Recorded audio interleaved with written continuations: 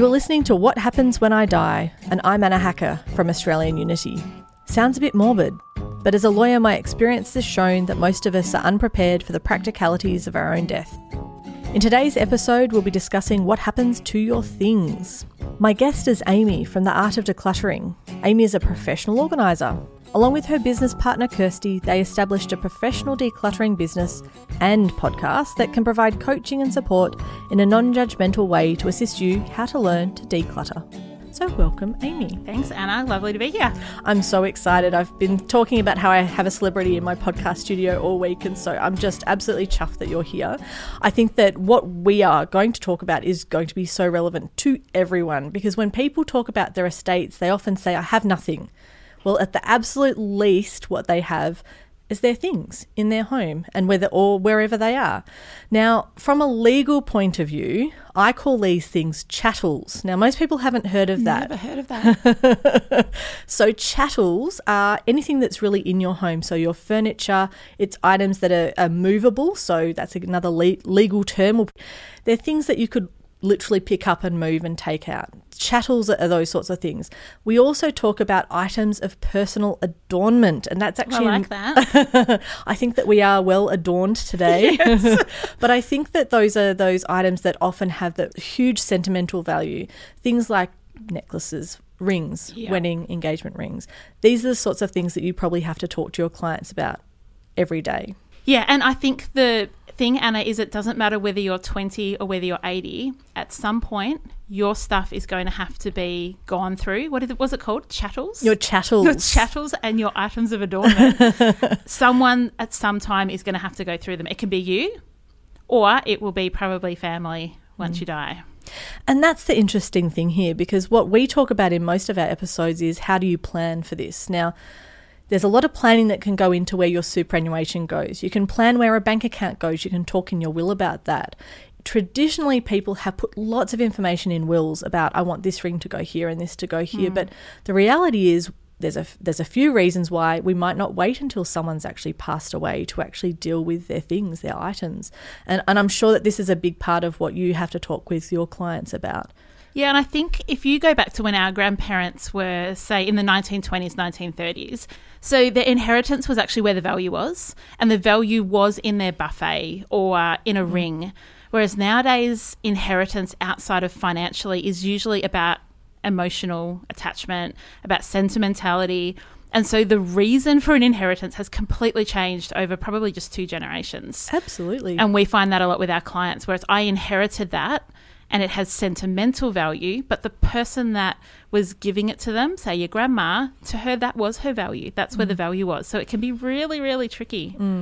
There's a lot of interesting examples of sentimental items being passed on to other generations in history. And one will that I always remember about is Shakespeare's. Now he had various gifts, but he actually gave his wife their second best bed in his will.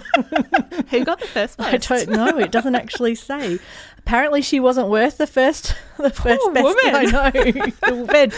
Nowadays we do actually see similar things in wills. I'm not saying second best bed, but you know, there's really detailed lists of what people want to happen to these items. And from an estate planning point of view, we usually say don't actually put it in the will. Have you ever had to look through a will to help someone go through people's personal items? Good question. I haven't personally, and I don't think Kirsty has either. We tend to, often we're coming in either just before and we're helping someone in their later years to declutter and prepare, and we would give the same advice. Or it's that little bit after, so maybe 2 or 3 years after the person's passed, when the emotions have kind of settled and they're going, okay, I'm ready to go through the garage, the storage unit, whatever it is, where they've basically kept everything. And then our job is to help go through that. Yeah, and I think that, you know, on your podcast you've talked to people who have had to go through this, and it's a very emotional thing because those sentimental items, that's the value, as we were saying.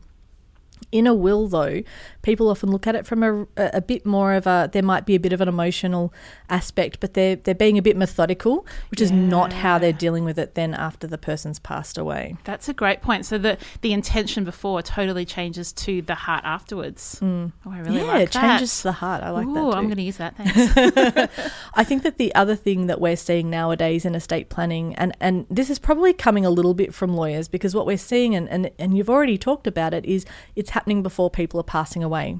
A lot. We're not waiting, because the people are moving into an aged care or assisted living facility. They're having to clear out their home. They don't often have a lot of space. No. And I've seen that with my own family. We've had relatives who've moved into an aged care facility. The space is significantly less, than a whole home. They have very limited spots for their different chattels. But they want to keep those really important things, and so they're giving them away. Now, have you been involved when people have actually had to declutter their own homes and choose what is important to give to other people? Yes. And so I think often our advice when we're dealing with someone who's at that stage, and actually let me just say beforehand, I think for the first time ever in Australian history, we're at the point where 2 generations are going through that at the same time. So we've got like really 95-year-olds going through that. At the same time, their 75-year-old kids are going through it. So I think it's really unique. We're not just seeing one generation pass to the next who are ready to buy their new house, need furniture and all that kind of thing. There's, because of our life expectancy growing, I feel like there is now 2 generations going through the same thing at the same time. That's a really good point. I haven't even thought about that before, but you're completely right. So I think that changes it. When someone is preparing to, go through their chattels, go through their stuff before they maybe moved into aged care, or just when they're realising, if I don't go through it now, someone else is going to have to do it later. Our biggest advice to people is be a storyteller. So maybe get your family in for a day and bring out the things that are important to you and tell the stories, because that might mean that the stamp collection actually is really valuable to you, because it tells the story of when you travelled the world in your 20s and you got on a train and you went through Venice. Like, that's important.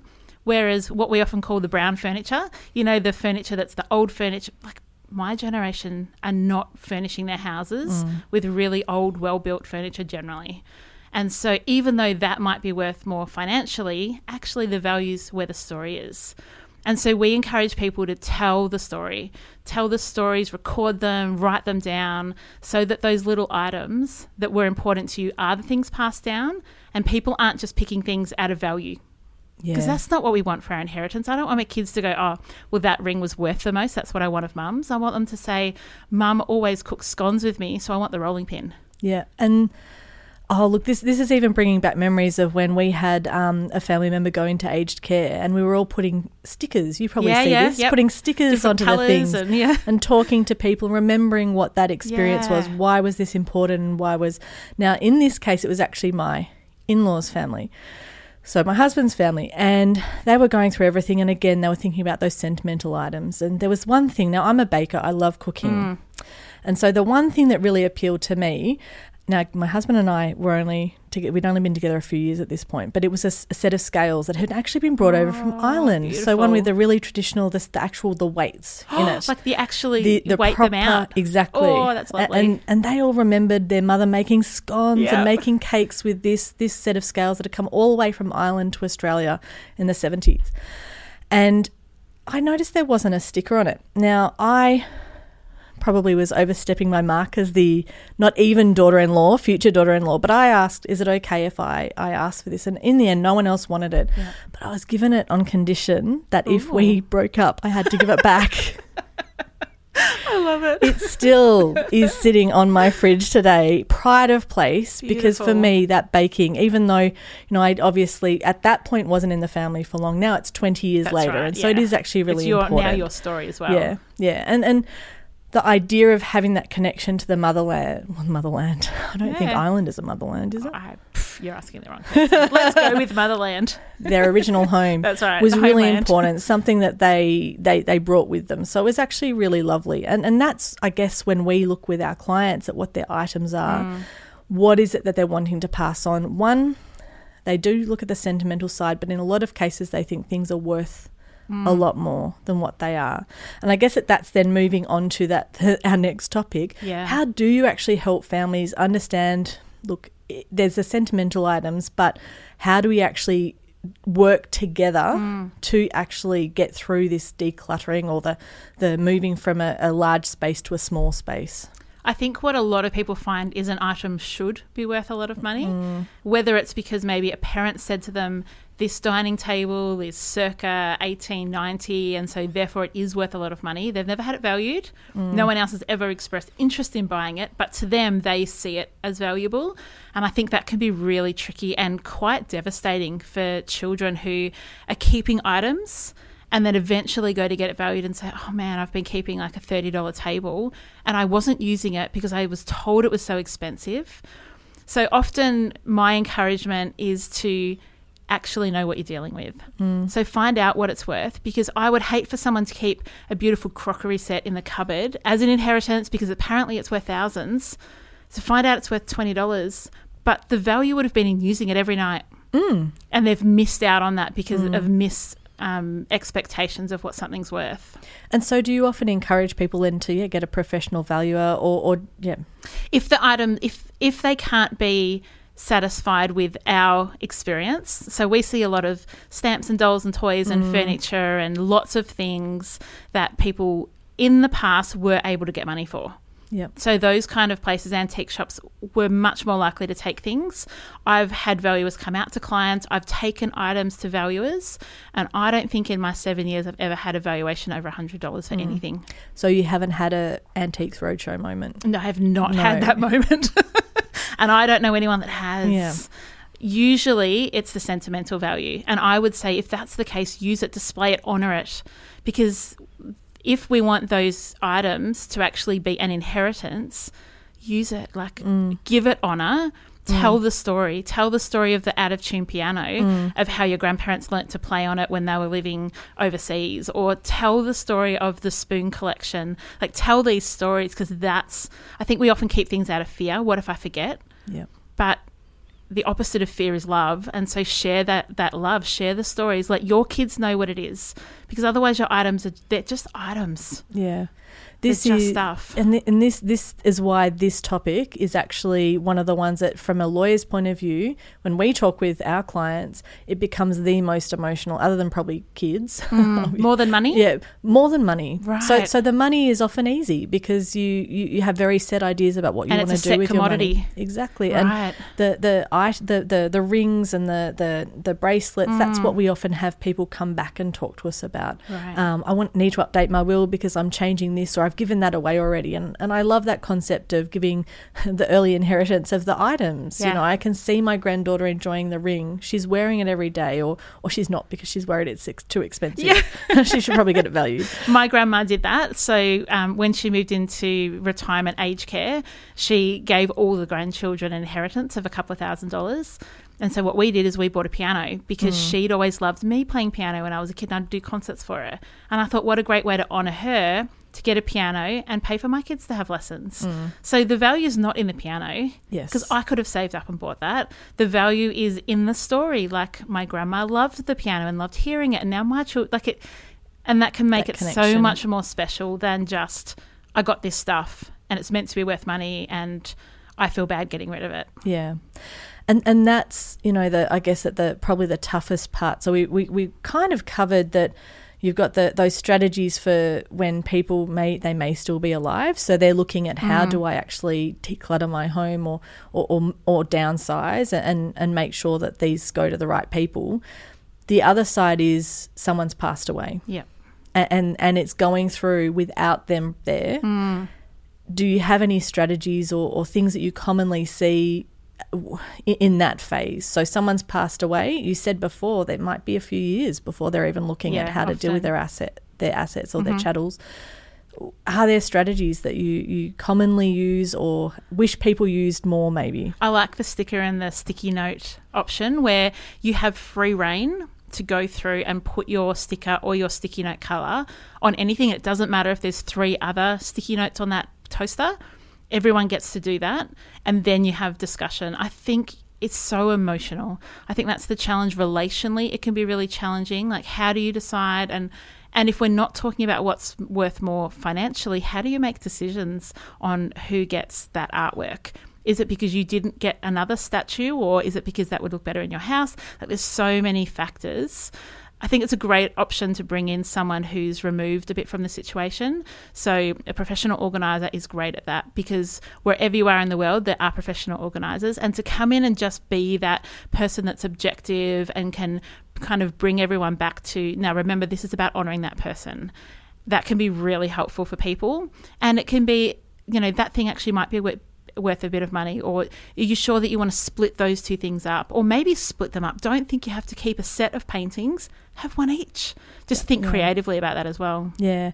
And I think that's where, so that's kind of where maybe people haven't talked about it, but I think that the other side is someone's passed away and there's a list. This is what I want to go to these people. Have you encountered that in your travels? It's a difficult one. It really is. Like, do you honour the request of the person who's passed? Or do you think, well, that person's passed, we have their wishes, but as a family, we can communicate and we can pick what's best? There can be that real tension. And I think it is honouring, if you're in relationship and if you're in agreement, to divert from that list sometimes. I think that that's an okay thing. But again, I think that it's about relationship.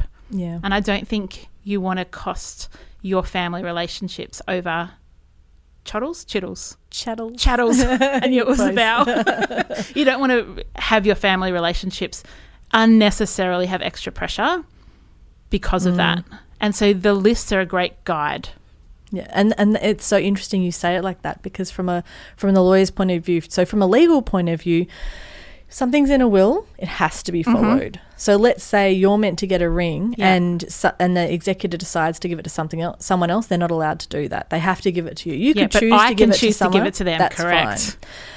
But we encounter things have been given away. They don't have the value that, you know, that there's also, we try where possible, if it's appropriate, to say, all right, put the really valuable things probably in a will and do these letters of wishes. And again, we can have in the show notes a bit of a template for what to put in, how to structure these letters of wishes. They're not meant to be overriding the will, and that's where people get into trouble sometimes. But the list of wishes, or the chattels list, as we often call it, is a guide. Yeah. And my worry sometimes is that people spend too much time on it because they think, I need to list absolutely everything. And then on the other side, the family members feel, well, I have to take this, and if I don't take it, then this person will be upset, or, that their memory will not be honoured. But that approach, and it's the same with almost everything else in estate planning, it's that communication is the key. And I think that having the list as a guide is really important. And I guess that then to take it a step back, maybe talk about it before you've passed away. Write your chattels list, talk about it with your beneficiaries, and say, is this actually what you want? Yeah. And I think you've absolutely nailed it on the head there, Anna, because it is about that communication, but it's also about remembering that even if I inherit something from my mum, at some point I'm not going to have that anymore, because I too am going to die.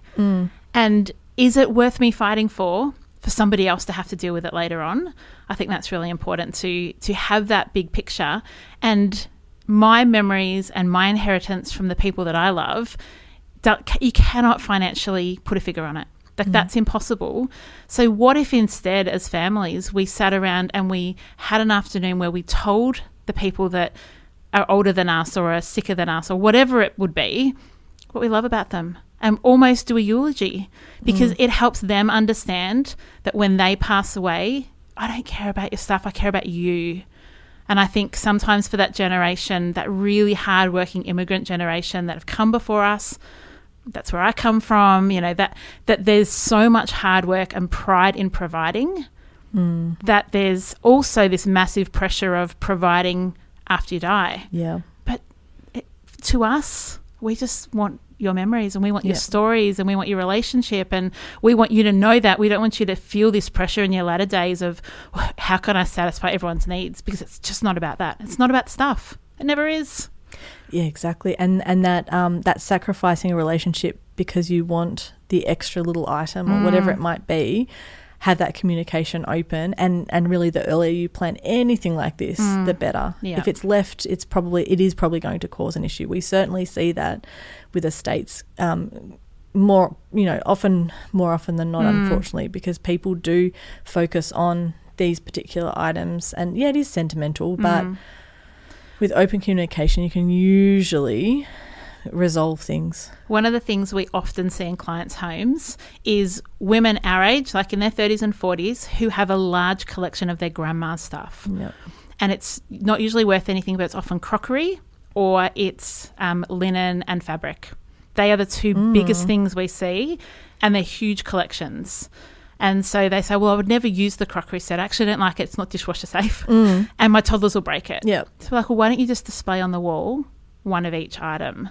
And so I think there's there's something about our generation and our grandmas that is significant, and we keep those items, but we don't want to risk ruining them. Yeah. But using them is what reinstates that memory, and that item holds that memory. And so there is a beauty in women who are our age. Get them down, use them, use them for tea parties, and make a doll's dress out of the fabric. Like, start that story so it's not just stuff at the back of the wardrobe, which is what we see all the time. Boxes and boxes of, that was Dad's, I've never been through it. And if we get it out and they're challenged to tell the stories, they don't have the stories.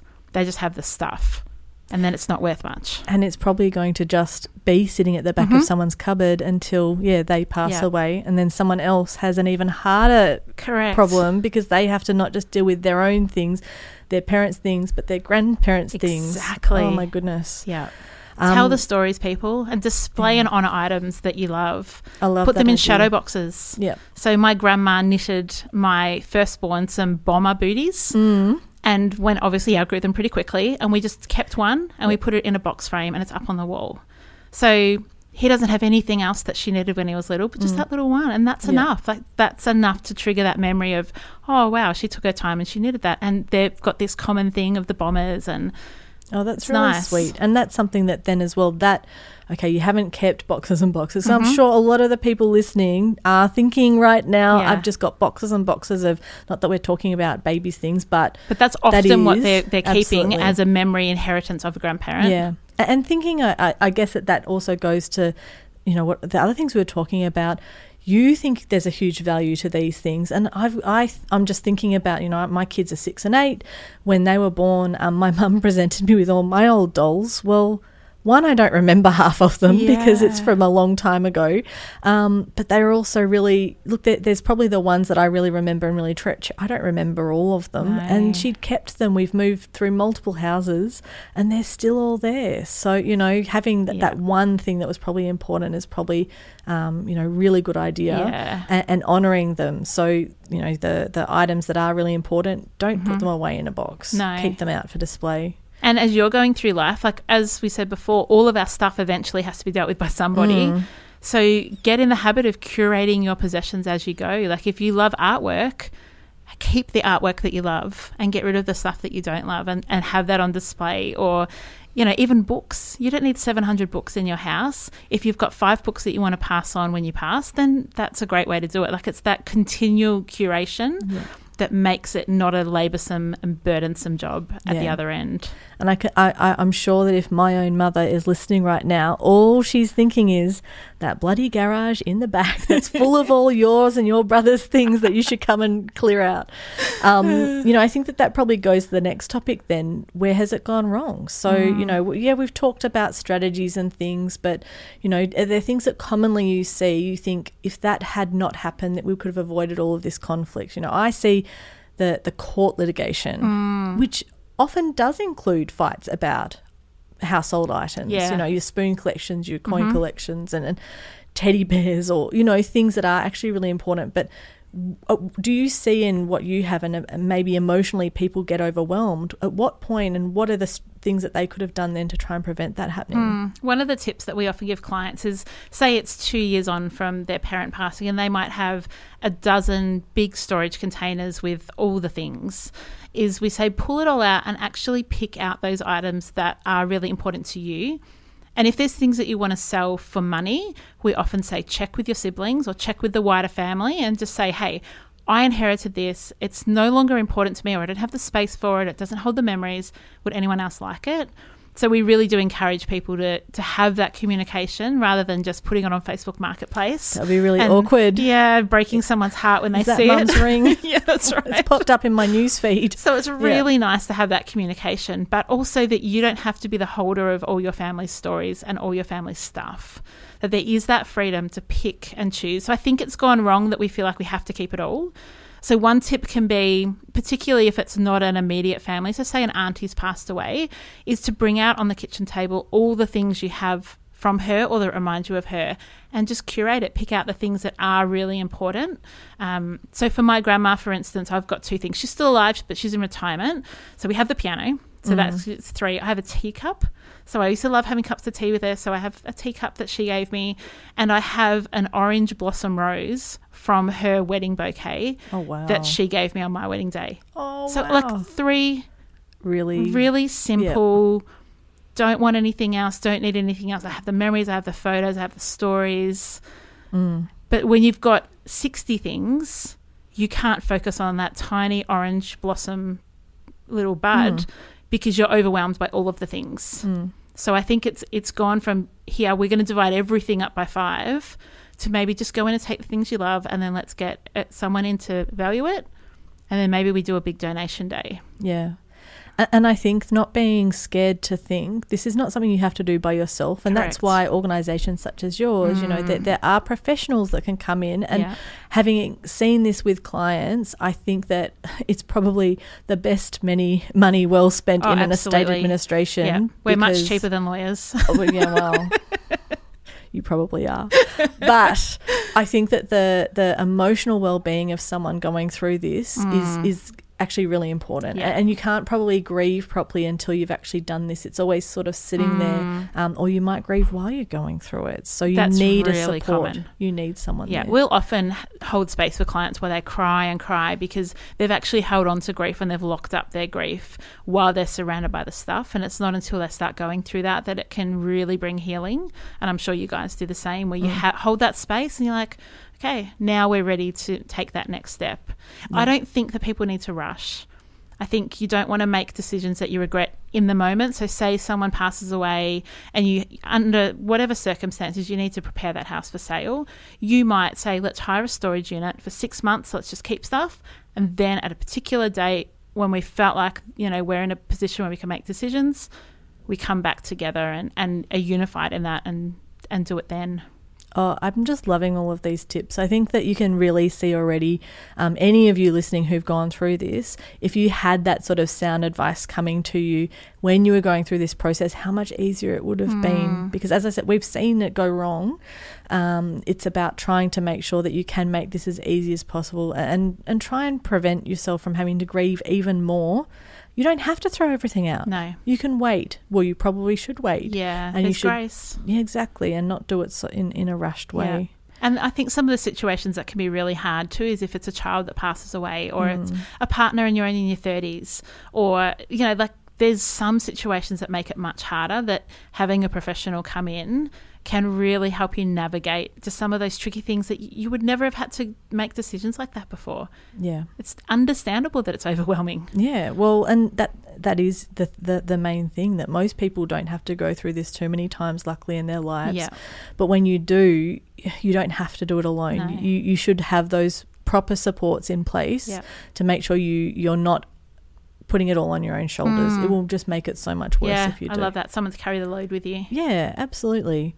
Well, look, honestly, we could probably talk for hours and hours and hours, but I am aware that we, have an opportunity maybe to get you back, maybe. Bribe you with cake and done. tea. Done. But I really appreciate you taking time out of your extremely busy schedule. Amy, I will be putting contact details for your your business in our show notes and links to your website, not maybe your personal, phone number, but well, that's on our website. Well, there you go. I probably will do it then. But I really appreciate you taking time out of your schedule. It's been an absolute delight to have you here. And I really think that this is going to be just such practical advice for people going through this and that starting point to knowing what to do next. So I really thank you for your extremely generous sharing of information. Pleasure. I've had a ball. Let's do it again. Absolutely. Thanks. Thanks.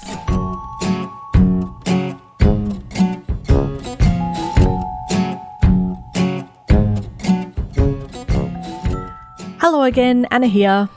Well, that was such an interesting episode. I hope that you learnt a lot. Some of the key takeaways I'd say for the episode on things, I think the key is just make sure you plan. Make sure you talk to your family or your friends or your loved ones about what you want to do. Because the important thing is you won't be here when they're dealing with your things, and you need them to understand how important certain assets and valuables are to you and why you want them to have it. If you have a question you would like us to cover in a future episode, you can send us an email. The address is WHWID, so what happens when I die, @australianunity.com.au. If you've enjoyed listening, please subscribe and leave us a review. We'd love to hear from you, and tell your friends. Thanks for listening.